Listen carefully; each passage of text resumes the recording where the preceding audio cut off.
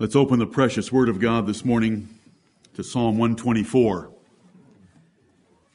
Psalm 124. Hear the word of the Lord.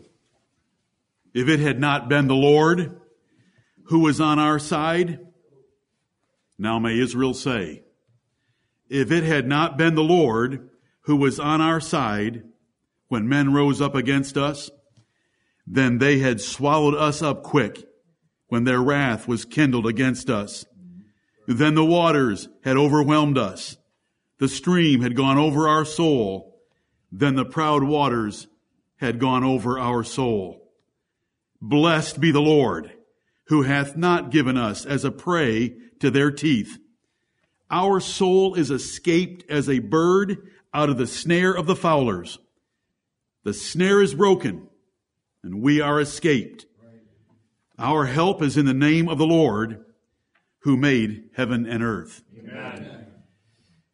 If it had not been the Lord who was on our side, and Israel should believe that and agree with that and love those words. If it had not been the Lord who was on our side, what would have happened to us? Now, David's writing these words, and by the context of the next few verses, he's describing earthly enemies of a military sort, whether it be Saul, whether it be the Philistines, whether it be Absalom or others that had ensnared him, trapped him, and tried to keep him in on every side. And so he confessed that if it hadn't been for the Lord, who would have delivered them? You know, God had delivered Israel from Egypt. God had delivered Israel from the 7 nations of Canaan. God had delivered Israel from nations before they even got to Canaan. But if it had not been for the Lord who was on our side, who would have delivered us? Now, we've been delivered from an enemy far greater than David's military enemies. Right. We've been delivered from sin, from death, from hell, and the devil. Right. And what a great blessing it is, and we ought to be able to say with David, but with far greater joy and enthusiasm and power, if it had not been for the Lord who was on our side, then our souls had dropped into the lowest and infernal regions of hell, where they belong. If it had not been for the Lord who was on our side, there would be no deliverance from death. If it had not been for the Lord who was on our side, Satan would devour us at his will. But thanks be to God, that has not happened, and God has graciously saved us.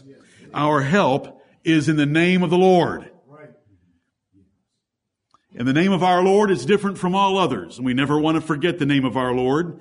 And we never want to forget why that Lord is all capitalized in our King James Bibles.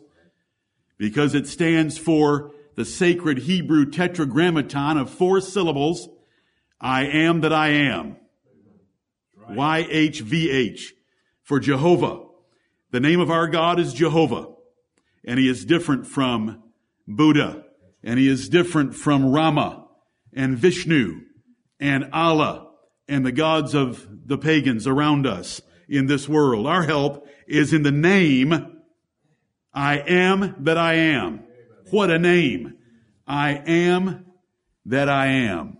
Amen. Our help is in the name of the Lord. And then it just describes one little thing that He's done, who made heaven and earth. He's the Creator.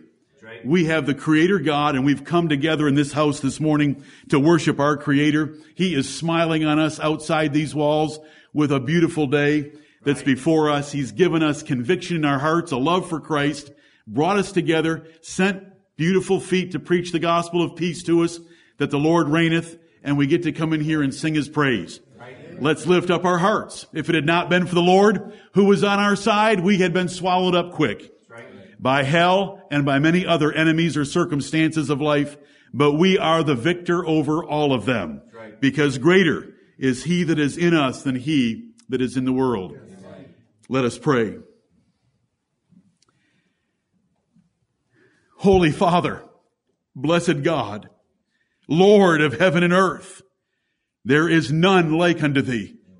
There is no God beside Thee. The gods of the heathen are vain imaginations of their corrupt and rebellious minds. Heavenly Father, they claim their gods have eyes, but they see not. Ears have they in their idols, but they hear not. They have mouths, but they speak not.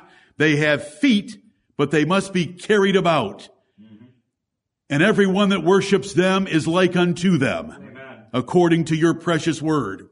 If it had not been for the Lord, if it had not been for you being on our side, we would be no different than them. We would be worshiping their idols, maybe in front of them, with greater zeal and blindness, ignorance and darkness. But we thank thee, Holy Father, that you did speak the word and regenerated us in the fullness of time, that you sent your Son to die for us, that you elected us before the world began, that we would be saved out of this world from its darkness. And you have sent us your word, your precious, inspired, preserved words that save us from the false doctrines, teachings, and practices of men. We bless and praise thee.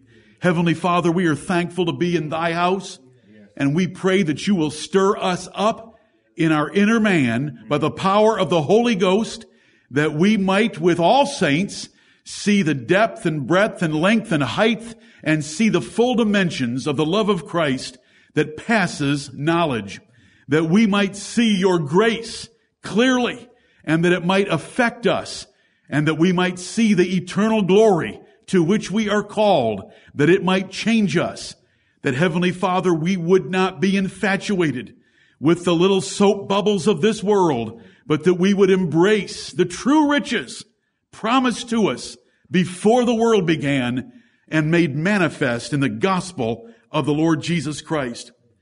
Heavenly Father, we pray this blessing on all assemblies of saints, wherever they might be in the world. We pray that you would uphold every pulpit, that the word of the Lord might have free course and be glorified, that your called men will boldly make the word of God manifestly plain to their hearers, and that those hearers with prepared hearts will bear much fruit. Deliver your servants from unreasonable and wicked men, for all men have not faith. Right. Heavenly Father, we are thankful for the nation in which we live, and we pray for your preservation of it, that we, our children, and our children's children might continue to worship thee in spirit and in truth, in peace and quiet, in all godliness and honesty, according to your commandment. We are thankful for America. We are thankful for the privileges that we enjoy. But Heavenly Father, when we are in our right minds, we fear that great luxury, that abundant prosperity, lest it steal our hearts away from thee and the hope of heaven. O Lord, have mercy upon us. You have blessed us so abundantly in these natural, earthly, carnal, worldly ways. And we thank thee, and we should thank thee. But Heavenly Father, we pray that beyond that and above that, you would show us the riches of glory, and that we would set our affection on things above, not on things on the earth. Right. Forgive us our sins. Forgive us our sinfulness that yet reigns in our flesh. Forgive us our slothfulness that keeps us from the zeal, the joy that we ought to have in your house, thinking of eternal things, not the things of this life. Lord, you are able to hedge us in on every side, even our minds.